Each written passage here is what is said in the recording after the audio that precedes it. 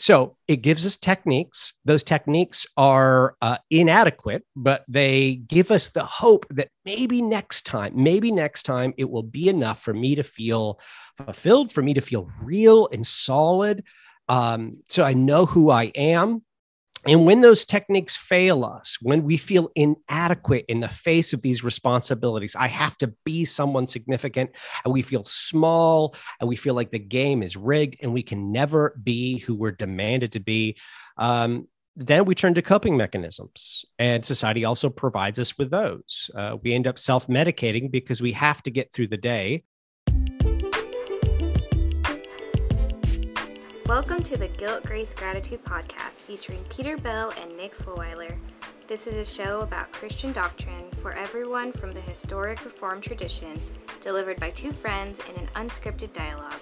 Join us as we discuss how the finished work of Jesus Christ changes everything.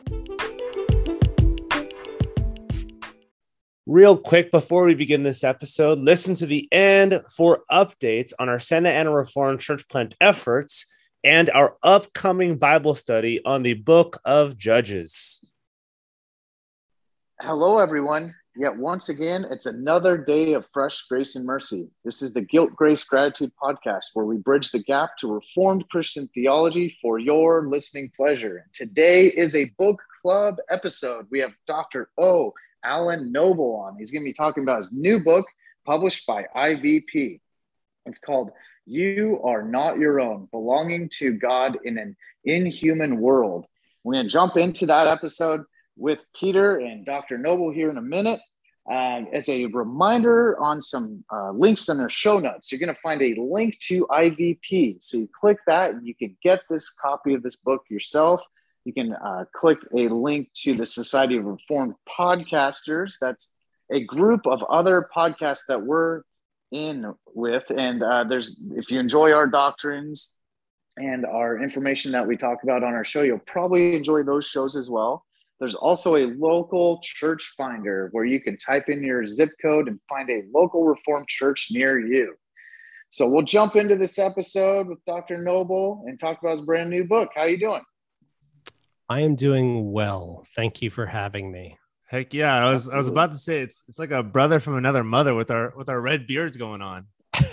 I like this. Yours is longer though. It's a COVID beard. That's what I try to tell people, but mine's just more laziness.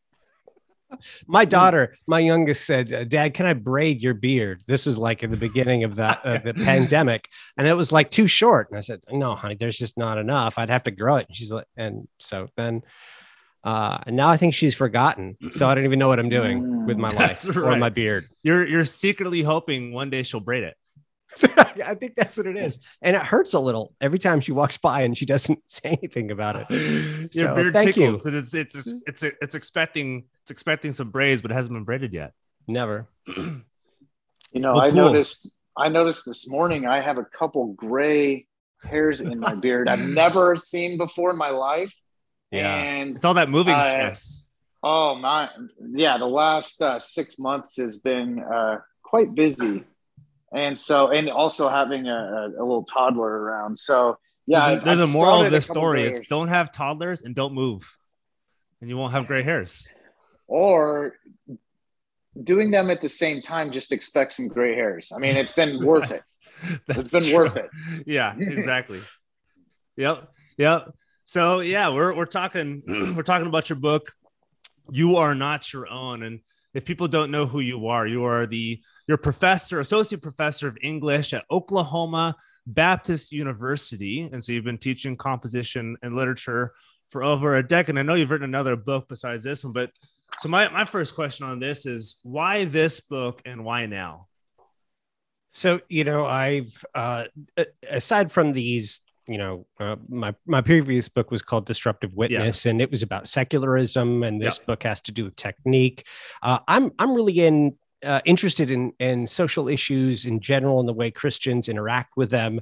And so several years ago, as the public Christians were having debates, I don't remember if it's about abortion or gay marriage or orientation issues, or one of many popular issues of real significance, right? I'm not trivializing them at all, but it struck me that so many of them hinged on this question of belonging. So many of them hinged on this question of belonging. And I think our church had been reciting the Heidelberg Catechism first question and answer at the time. And it struck me that, and I think I tweeted sort of offhandedly that I think the church will persevere through modernity insofar as it's able to accept what the first question answer to the Heidelberg Catechism. Because that basic premise that really ontologically we are not our own, right? That from that, all these other questions either are answered or become unanswerable, I think. So that was sort of the heady philosophical, theological thing that was happening. I was, considering this in the political sphere and the cultural sphere and thinking about how theology answers that and deals with that. But then on my daily day-to-day life, I was watching as my wife stayed home. My wife has 2 master's degrees, one in math and one in economics. So very intelligent, and had a very difficult time getting a job, in part because she wanted to work part-time so she could be with our kids more. And our economy is not set up for that sort of thing. Our economy is set up so that if you're highly skilled, all you do is your career. That's what you do. You devote your life to your career because you're highly skilled. Why would you ever be highly educated and not devote your life to a career? So that was frustrating, but that was one part of it that sort of struck me as there's something inhuman about the system, our economy and the way what it assumes about women and about careers and about education, these sorts of things. But also, as she stayed home for about a year with our kids, I watched as she would interact with other adults. And of course, whenever she met someone new, they'd always ask her, so what do you do? And now we live in Oklahoma. It's a very conservative area, very Baptist area. So the people who would ask that question are going to be the kinds of people who tend to be very supportive of stay-at-home mothers. And so when she would answer, I'm staying at home with the kids right now. Of course, they would be supportive of that, but they'd often follow up with something like, wow, that's interesting. So what does your husband do? And the implication there kind of being, I support what you're doing intellectually, right? Like theoretically, I think that's great, but actually I have nothing else to say to you. Like, I don't find you an interesting person. It feels like your life is on pause because what makes someone interesting and compelling is this, thing that they're doing, this career that they're pursuing, or this journey that they're on, or whatever. And so that was notable. And the other thing regarding to parenting was the fact that parenting, when you're not, when you don't have relatives nearby or close friends nearby, is unbelievably hard. And that the fact that we live so isolated from one another in these houses, trying to raise children by yourself, if you stay, maybe Nick, maybe you're feeling this, but if you stay with a toddler for 8 hours by yourself, doesn't know that at all. You'll go crazy. You'll go crazy. It will drive you. And it made me think, how have humans lasted this long? And then it occurred to me, well, maybe we haven't been by ourselves with toddlers for all of history. Like maybe we tended to go outside and spend time with our neighbors and the kids played together, or we went over to each other's houses, or we lived in communities. Anyway, so all these things are coming together. And I'm watching as my students in college who are Christian and should not be burdened with these, what I would call secular responsibilities of self-belonging. They're overwhelmed. They're crushed. They have all these anxieties about choosing the right career and marrying the right person and their lives being failures. So all of these things are sort of fitting together. And I'm thinking to myself, I think that in some pretty fundamental ways, our society is inhuman. That I've known it's fallen. Okay, I'm reformed, so yeah, it's fallen, right? Okay, but the particular way it's disordered today was what was interesting me. And then at some point, I made a connection between that sort of theological, philosophical thought. That centrality of to whom do we belong as the question of the modern world, and then the lived experience of the modern world, which was inhuman. And at that point, I thought, well, I wonder if it's inhuman because we're taught that we belong to ourselves, but that's not anthropologically true, that we are not our own. But if we're told that we're our own and we're forced to act as if we are our own, that would make us feel terrible. And I think a lot of people feel terrible. So maybe that's it. Yeah, maybe. Yeah, before Nick asks his next, something attached to this, and use this illustration at the beginning of your book with that caged lion.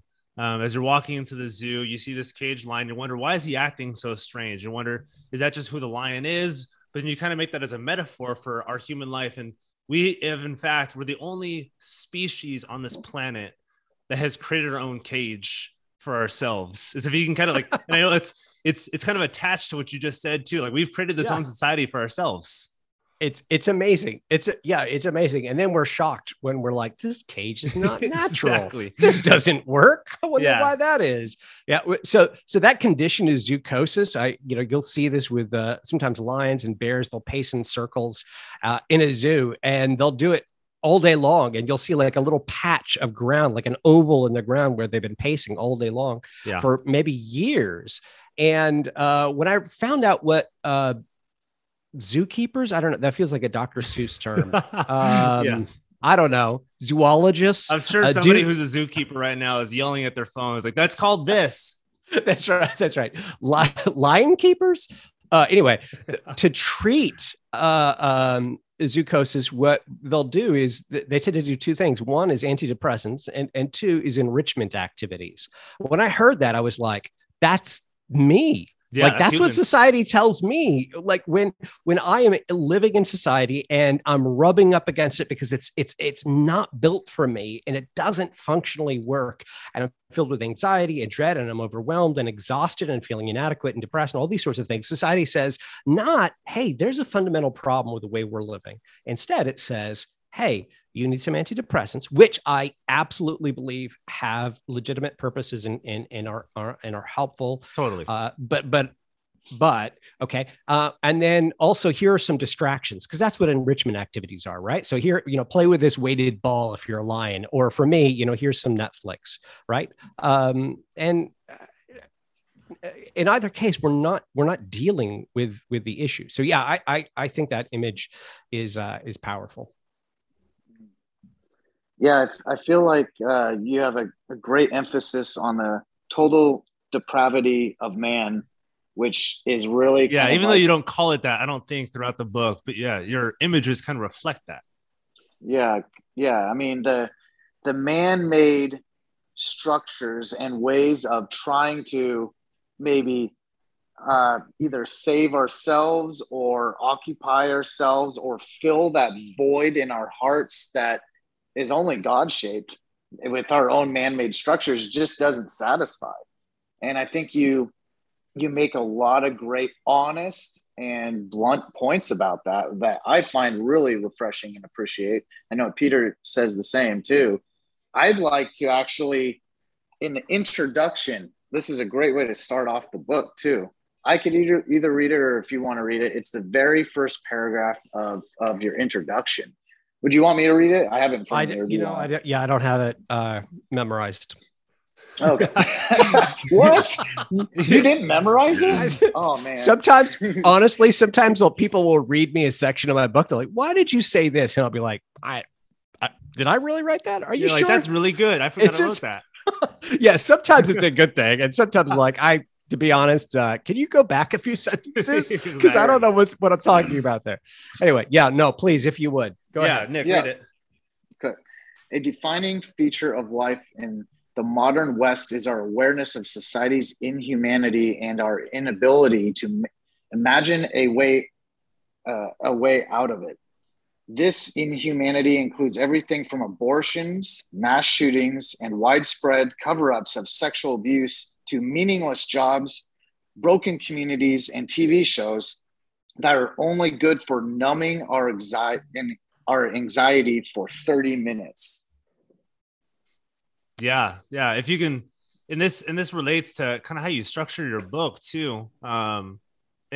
So you talked about it. So we're both like setting these institutions up. Humans are the only ones who both set it up for other species, but also for the species that we are as Homo sapiens. So as we're doing this, as we're thinking about this, and you talk about this kind of vicious cycle that we go through, both how does this cycle, like how does it get perpetuated by ourselves, and what is society telling us today about who we are, and about like do we have an end in mind? Like how do we get to that end, or is there an end as we're looking towards like who we belong to?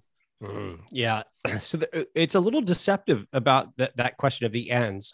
So society gives us a promise. It says, all gods give a promise. False gods always give a promise. They just don't deliver. And so the false god of the modern world says, if you will fully accept the responsibilities of self-belonging, if you will fully accept the fact that your presence in the world, your existence, your identity, your meaning, your purpose, your agency, all of these things are yours.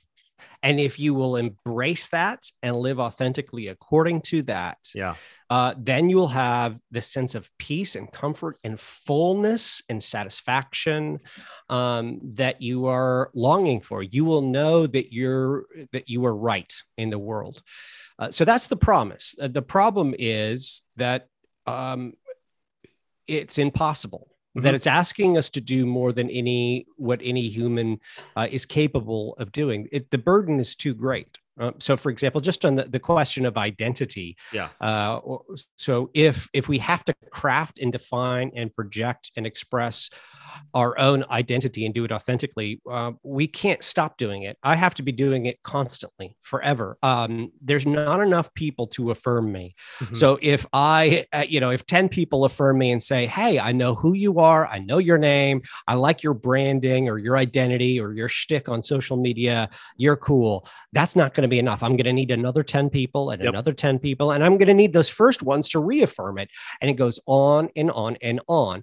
And that's exhausting. So it gives us this promise, and it says you just have to fulfill these responsibilities of self-belonging. Then it gives us some techniques to help meet those responsibilities. So a great example of that would be social media. So we have social media to help us meet the responsibilities of identity. So I can express myself, I can define myself. I mean, the tools we have to brand ourselves are the same tools that in the book I talk about, that we're personal paparazzi. There's no little image. Like in the golden age of Hollywood, the 1940s and 50s, that's the kind of press that we make for ourselves. For example, we announce relationship changes like we're movie stars, and that's normal. That's a normal thing, right?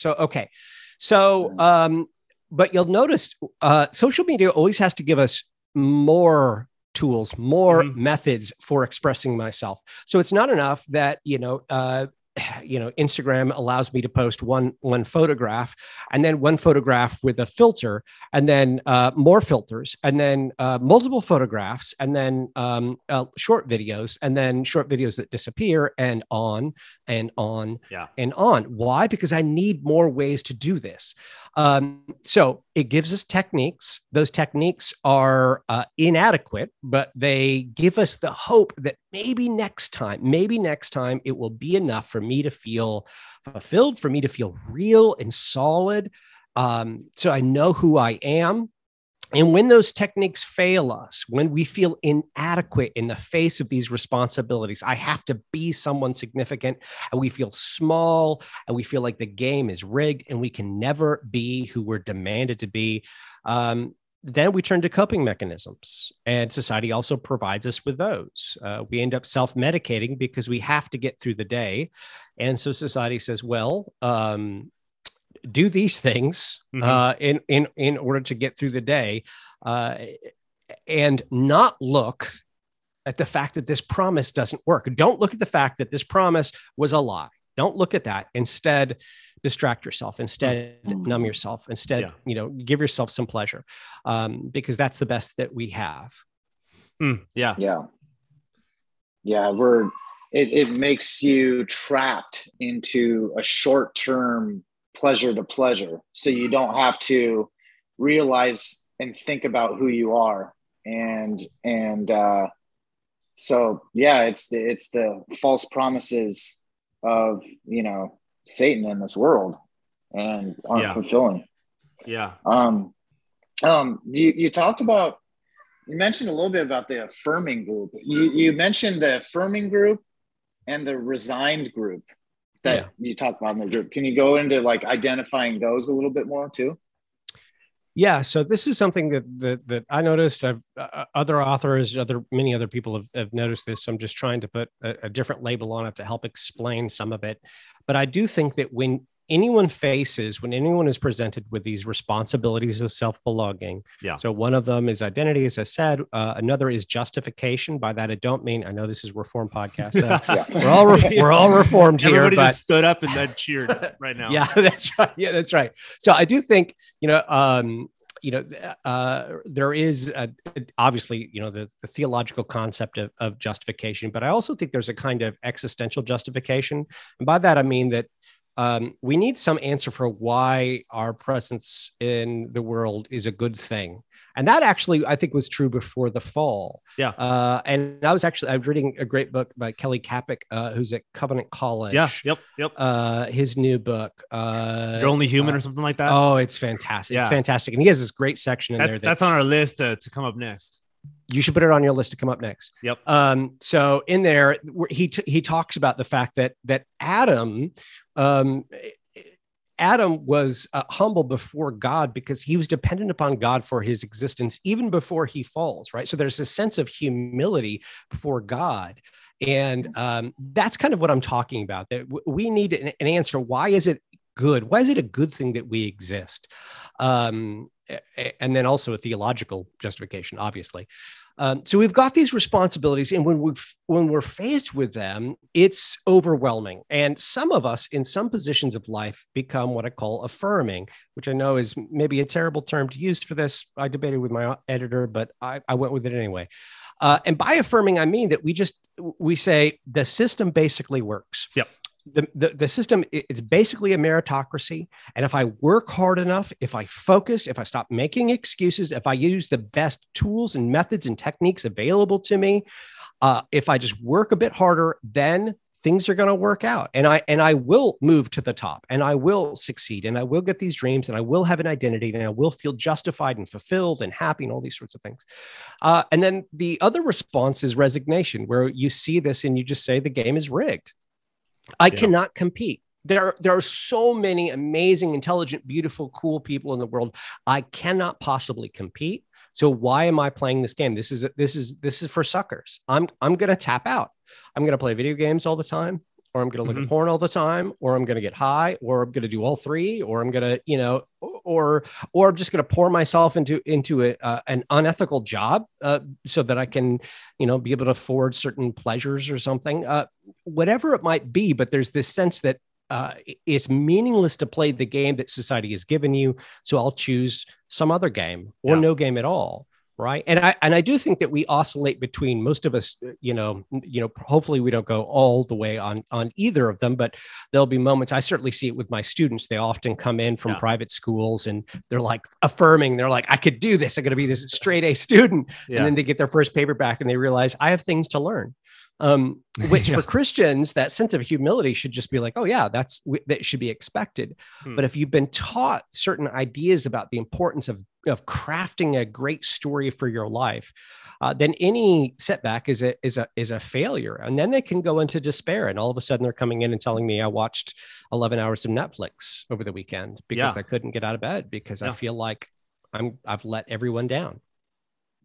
Yeah. And that plays, and you talked about this, but in the middle of your book, about those who come in and this kind of our view today, maybe the older generation's view of the younger generation, that they're not very hardworking, they don't do very much, that they're kind of sitting on their phones all day. But I think you make a pretty compelling case for those who come in where society tells them, no, get your information, get it consistently by these means that have to self-perpetuate, increase, get better and higher and more exposure and more affirmation. And eventually the students are like, I can't do it. And so I think is if you can kind of go into that. So what, not obviously not being kind of universal in scope, but kind of a general understanding of this. So those who are coming in today, where you look at somebody who's on Instagram or Twitter all day long and assume you're not working very hard, but you make the case in some of these cases that no, this could actually be the result of society's standards on somebody else who's saying, I just can't measure up. And so I might as well not try. Yeah. So what we want to think is that these people who tap out don't care enough. And the problem is they actually care too much because they've been taught to care too much. Right. So like, when do you give up? When you give up, when you think that the task is unbearable and there's no point in trying any longer. And so, the example I gave earlier of this student who's binge watching Netflix for 11 hours, when that student comes into my office, I don't think, wow, this is an incredibly lazy student. Huh. I know, and I can see on their face that this is an incredibly depressed student. Like they're never like, oh man, I had this great time where I just screwed around. They're always like, I felt like this boulder on my chest and I couldn't get out of my bed. And so I just watched Friends. And sometimes I'm not saying they don't ever have fun doing something like that, but I do think that we tend to have a skewed view. We do tend to think that people who are in a position of sort of resignation, their problem is that they don't care. And I want to say, actually, they listen to what we've told them or society's told them. They're school teachers, sometimes pastors. I mean, lots of authority figures, the media, certainly, for their entire life. They believed it. They tried it. It doesn't work. And now they're trying to find some other way to be their own that gives them a sense of fulfillment and at least a little bit of pleasure out of life.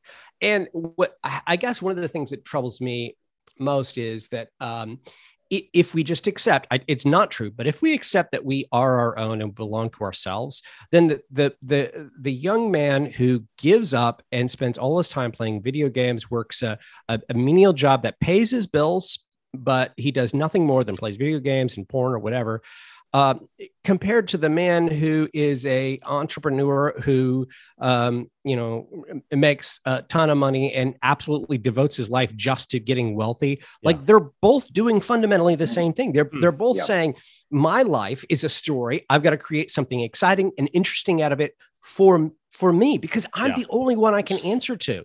That's it. It's just me. And so by that standard, I think they're both doing what we've taught them to do.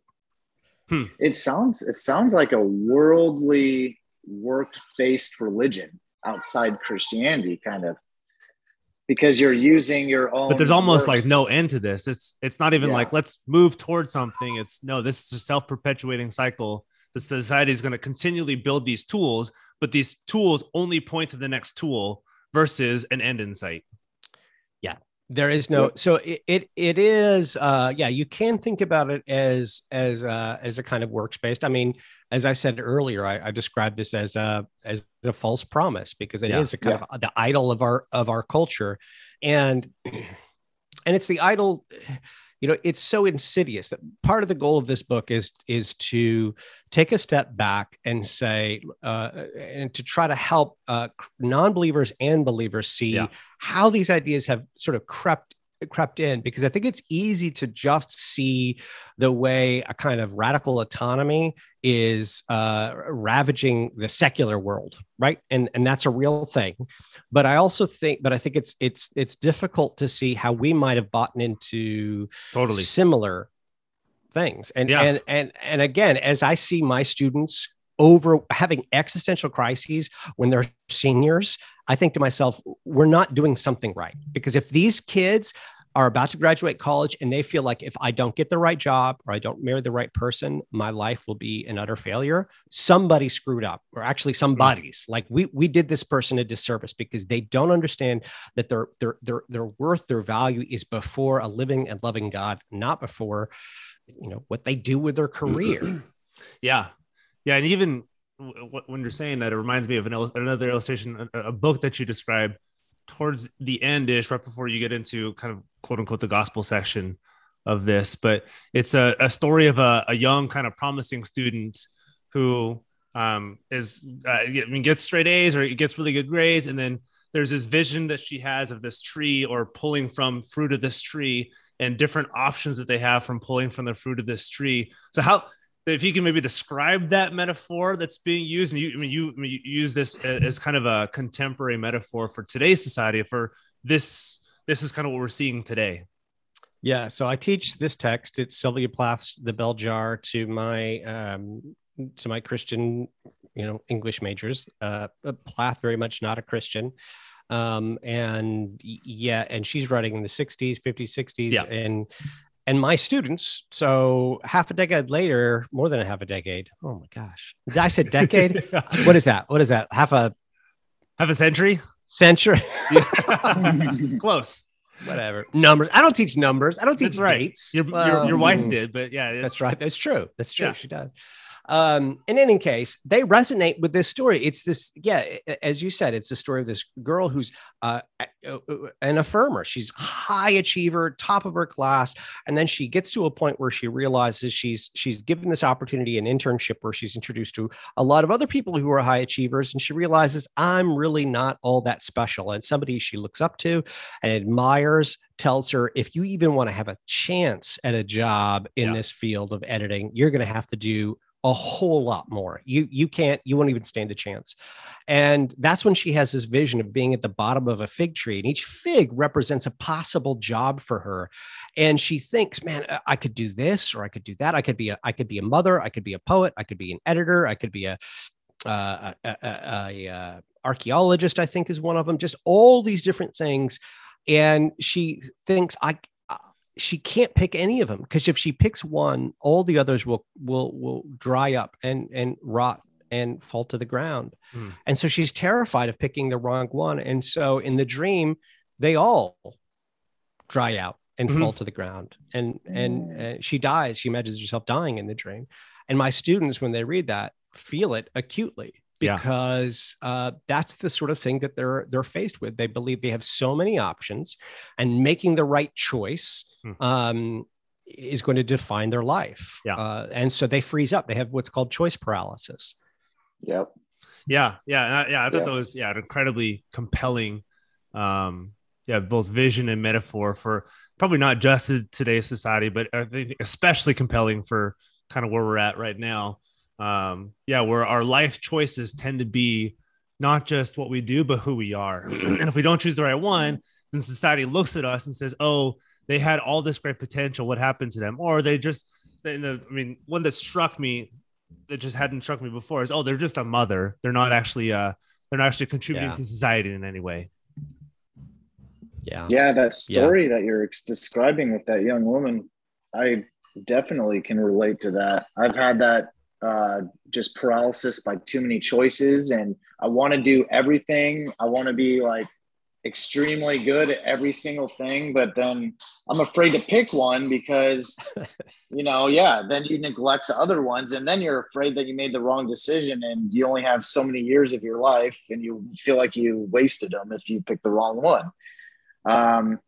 So even us, somebody like me as a Christian, I can relate to people that struggled with that. We can, but this is really comforting that you've acknowledged this, and you've said that you've maybe have talked to young people that have struggled with this.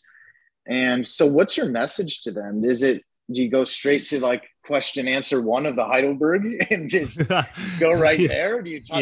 Do you explain the law gospel distinction? Do you introduce them to who Jesus Christ is? What do you kind of feel like you do at this point? I mean, sort of all of the above, although I don't use it in typically, I don't actually recite the catechism for them. But what I do remind them of is that their task before God is to be faithful, to honor him and to glorify him. And that God is going to give them lots of good things that they can do. And they just need to use the wisdom that God has given them to pick one and to do it well, to glorify God. And that's it.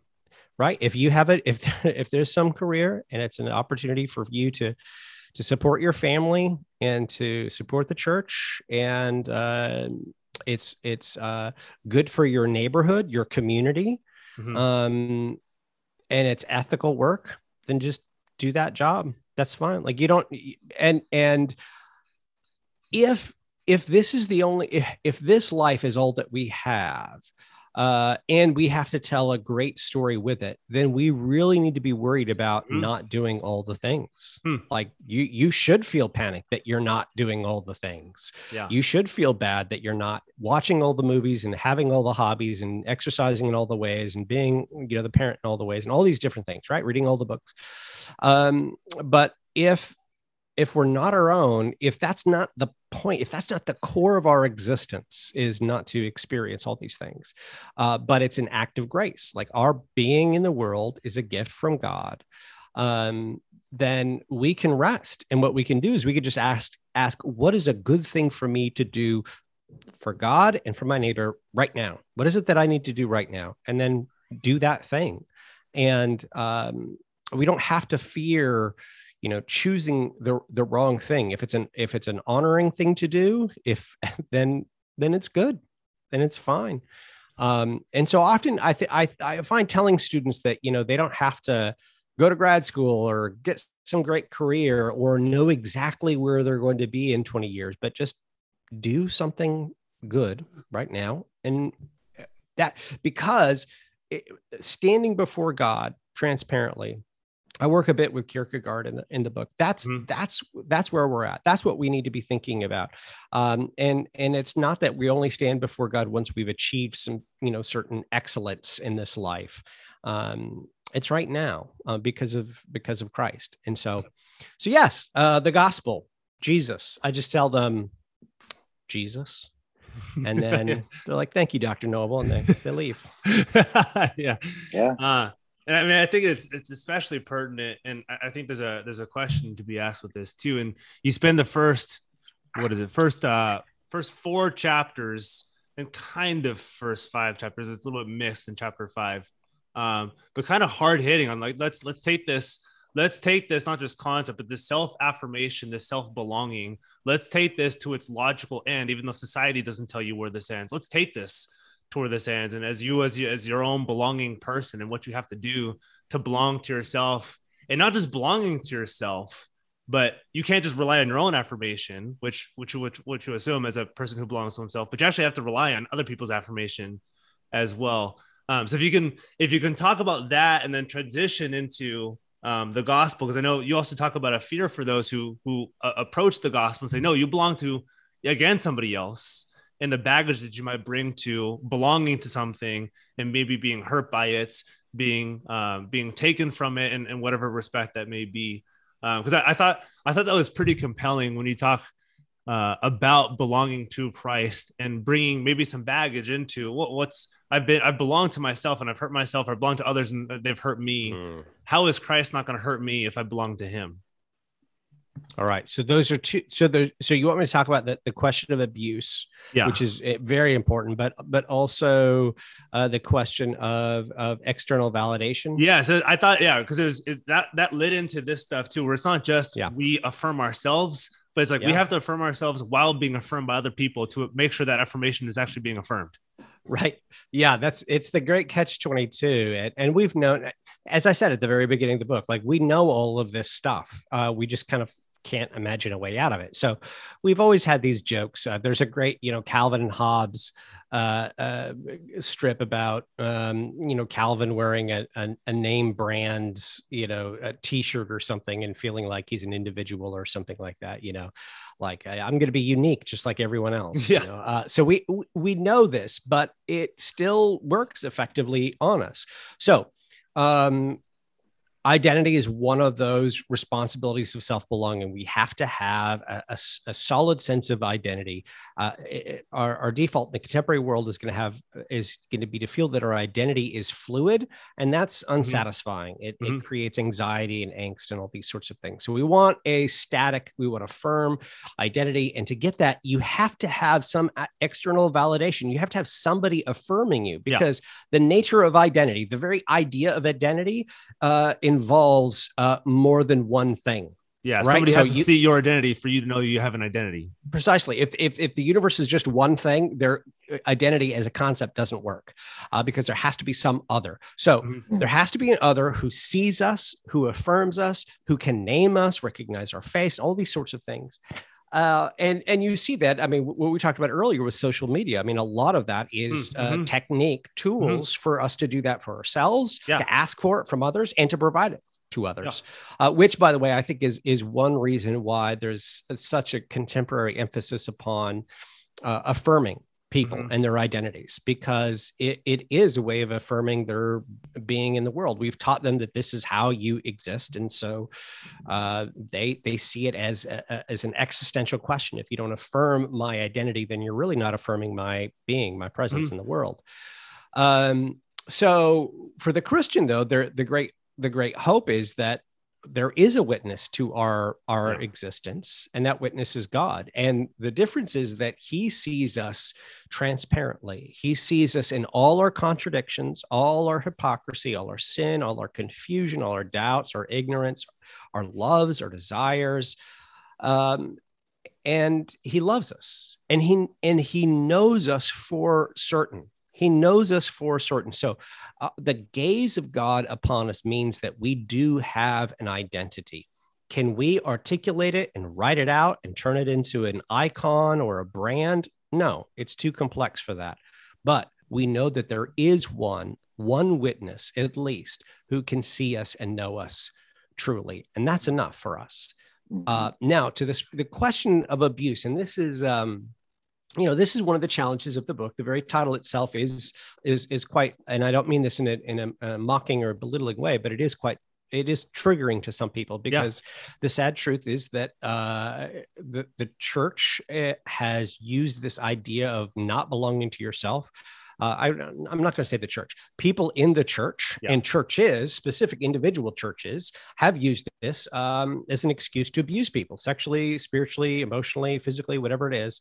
And there's a long history. And the church, if you study church history, it's a history of people in the church often abusing people under them. It's horrific. And so that's a reality about this concept, that there is this baggage, and that people have experienced these things, and that's real.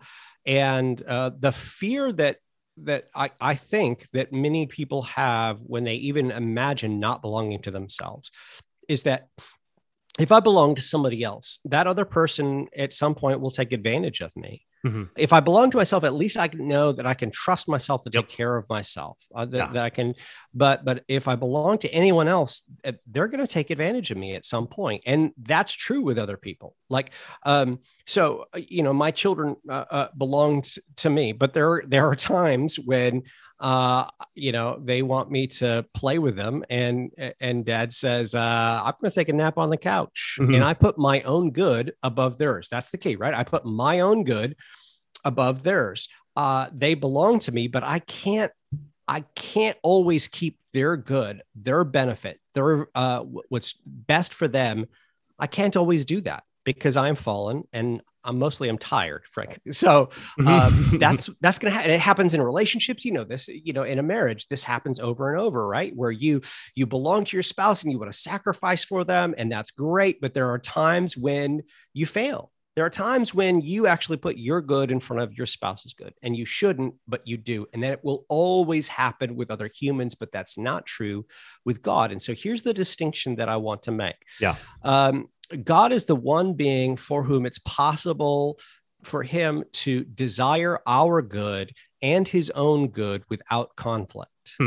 Right. So there will be times when my good and my wife's good are in conflict. Yep. And certainly my good and my children's good in conflict. It happens all the time. Yep. That's natural. But God, who knows all things, he knows what is truly good for us, and he desires what is good for us. And so that's a distinction, which means that God is not the kind of being who can abuse us, who can take advantage of us. When we rest in him and we accept that we belong to him, that our very being in the world is a gift from God, we're accepting reality, I would say. But we're also trusting one who is the only one who can't abuse that kind of authority. Yeah. Yeah, that's true. It was a fascinating kind of comparison too, that we're already looking for affirmation. We self-affirm when we're looking for societal affirmation to affirm that our affirmation is actually what we think our affirmation is. And then that being externalized to one who affirms us in Christ, sees us as he sees Christ, being the affirmation. But I think for a lot of people, it's not quote unquote as tangible as getting a like on Instagram or getting somebody to quote tweet you on Twitter or whatever it may be. Somebody saying, "Hey, I affirm you in what you're doing." And in the Christian, like in the Christian faith and in the Reformed faith, we see God accepting us in Christ. But I think for a lot of people, it's just not as tangible. Or I can feel this. I see this. I see my likes growing. Even us as a podcast, we're like, oh, our downloads are growing, our audience is rapidly growing, and that's a more tangible aspect, I think, for a lot of people than it is kind of the Christian faith. So, and you kind of touch on this within your book, but maybe that's also part of it too, where the modern society is looking, so well, at least we can quantify it. We can say that it's growing in affirmation. So how do you speak with our only comfort in life and death being Jesus Christ? How do we take this for somebody who sees this quantifiable and says, no, we need the only steadfast affirmation that comes in Christ? Yeah. So first, I think it's remarkable. I think you're absolutely right that we feel a lot more satisfied with things that are quantifiable than with an idea that feels extremely abstract and immaterial. This idea that God loves us and our being is affirmed and preserved in him. But I guess, as you were describing that, I was just thinking about the fact that we only have existence because of God. Mm-hmm. So in that sense, actually, like the most material, the most physical affirmation that God loves us is the fact that he's preserving us. Like you are only here. Our voices only exist. Our bodies, this whole universe is only here right now because God is actively preserving it. That is incredible, right? That is far stronger evidence than any sort of these, social media likes. But we're so close to it that it feels invisible and immaterial and insignificant. Whereas these artificial, trivial things like social media attention feel real. Yeah. So the hope that I love the Heidelberg Catechism first question and answer, the catechism itself. Yeah. But just first of all, I'm so fascinated with the idea that it begins with this question of what our comfort in life and death is, because it feels so. In the book, I call it, I think, existential, but like cosmic. It's huge. It's this acknowledgement. Yeah, it's this acknowledgement that if you're a person, here's the first question that you want answered. Where do you get comfort? That's amazing to me, right? Because it assumes that you feel a lot of discomfort. Like evidently, the thing that you need to get off your mind is, how do I have any sense of peace? Because I feel terrible with living, and the thought of dying is no better. Right? There's a terror in living. There's a fear of living. There's a discomfort. And there's also a fear, discomfort, terror, dread in dying. And Christ provides a comfort both in life and in death. And that's radical. So if we belong to Christ, because that's what the Heidelberg Catechism says is the source of our comfort, is belonging. that means that these responsibilities of self-belonging that we've been describing, that society has promised us, hey, if you just meet these responsibilities, you're good to go. They're lies, they're myths, they're just not true. They're lies of false idols that never satisfy and always demand more and more blood and time and leave us feeling inadequate and then striving harder after them. So those responsibilities are a lie, and our existence, our justification comes from God's love for us, his creation and preservation for us, Christ's work on the cross, his righteousness, imputed righteousness, these things.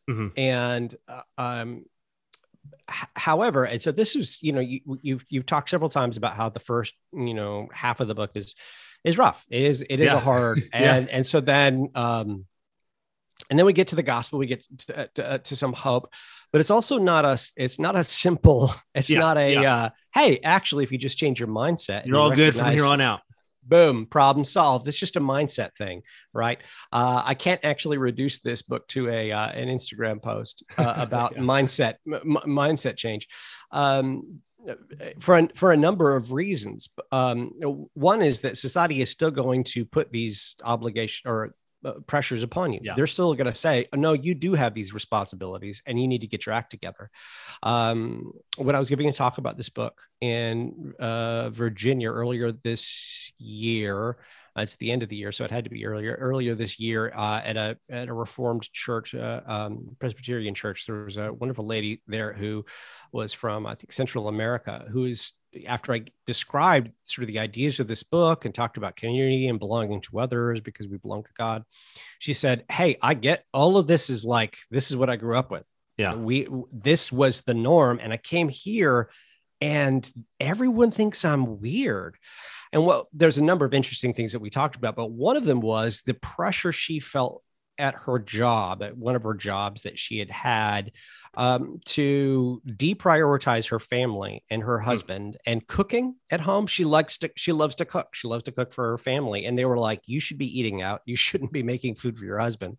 And she's like, I want to work this job and do it well, but I'm not really interested in moving up and being driven. And I just want to, and they wouldn't accept it. So that's going to happen, right? That's a reality. We're still going to get those pressures. So that's one of the reasons why this is, it is a hope. It is a comfort.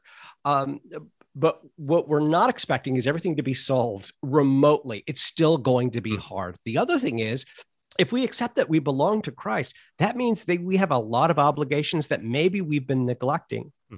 There are a lot of things that maybe we don't want to accept as responsibilities that really are responsibilities.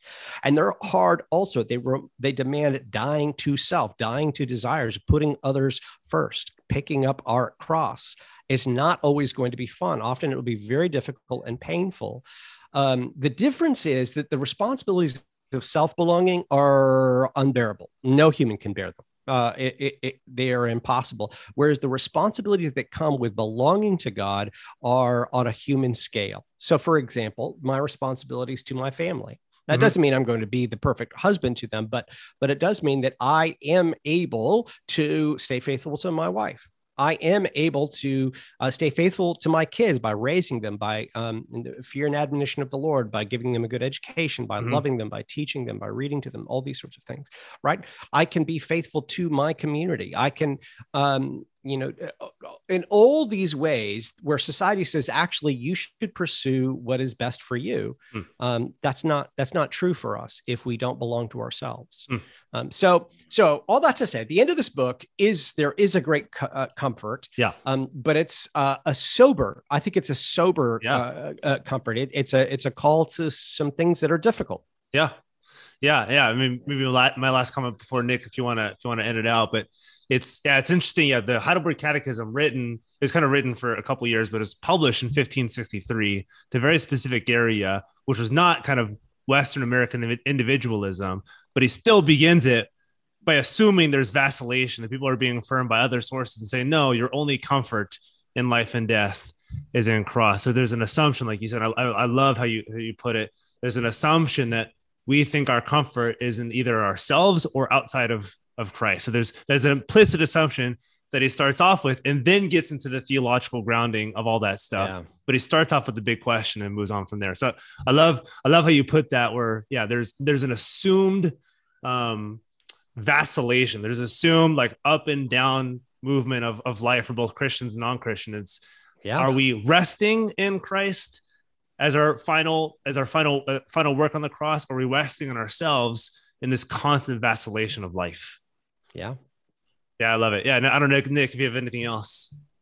Yeah, I just think that when you find your affirmation and identity in God, it takes a lot of weight off your shoulders in your marriage and your role as a parent and all these other relationships and roles in your life, because you know, like you're already not perfect in and of yourself, but you have the affirmation of God, and you're an adopted child of God. And so when life gets really hard and things are not going well and life is falling apart around you, you know, you still have Jesus. Yeah. And that might sound corny or cheesy to some people, but really, and when it gets really hard, that's all you need. And we're all fallen. We're all going to let each other down at some point, or just, so I think, but God will never let us down. And I also think too, the talk of identity, I think anybody that is searching for identity, struggling with identity, or imprisoned by identity outside of Christ is a form of idolatry. Yeah. No, this is incredibly helpful. And it's a hard first part of the book, but I think just like the gospel is glorious when you see the extent of your sin, you see the extent of your depravity. I think you have to see the extent of kind of the failure of what society is kind of pushing you towards in order for you to see just how gracious and how incredible the gospel is as not just a response, but as a foundational truth of your life. So it's hard. So people who are listening to this, the first 4 chapters are rough, but read those chapters, and then the last few chapters get better because you just read those first 4 chapters. So if I can provide some hope for those who are reading right now, I was like, when does it get better? It's like, I promise it gets better. But I think that was necessary. But I mean, other than that, is there anything that we didn't cover that you wanted to talk about with your book, or anything that was nuanced that you want to kind of leave people with about You Are Not Your Own? No, I think that was great. This has been a wonderful conversation. Great questions, great dialogue. I appreciate it a lot, guys. Yeah. Thank you very much. And I mean, we talked about this pre-recording, and Nick and I were talking about this. I think, and we were in agreement with it, this is a perfect book to give. This will come out right before the new year. This is a perfect book to give somebody who doesn't know Christ, who may not have any theological knowledge whatsoever, doesn't assume any theological knowledge. It's a perfect book to give to somebody if they're struggling with identity, whatever it may be, just to hand them, say, hey, I think this is going to be a helpful book in your search. Thanks for writing this. Thanks for coming on the show and talking about our only comfort in life and death. Thank you. Are you looking for a Reformed church in the Orange County, Santa Ana area? We'll be starting our study through the book of Judges, as well as diving into Reverend Danny Hyde's Welcome to Reformed Church, beginning weekly on December 2nd, which is a Thursday, at 6:30 p.m. at 4th Street Market in downtown Santa Ana. If you'd like updates and information on joining our core group, email us at santaanareformed@gmail.com, or head to either Guilt Grace Pod or Santa Ana URC on Twitter, or find the link in the show notes to learn more. Hey guys, we hope you enjoyed that episode of our podcast, Guilt, Grace, Gratitude. And we, as we've said before, we are bridging the gap to Reformed Christian theology for your listening pleasure. So we would like to make sure this is enjoyed by others around the world. And how to best do that is rate and review us on iTunes.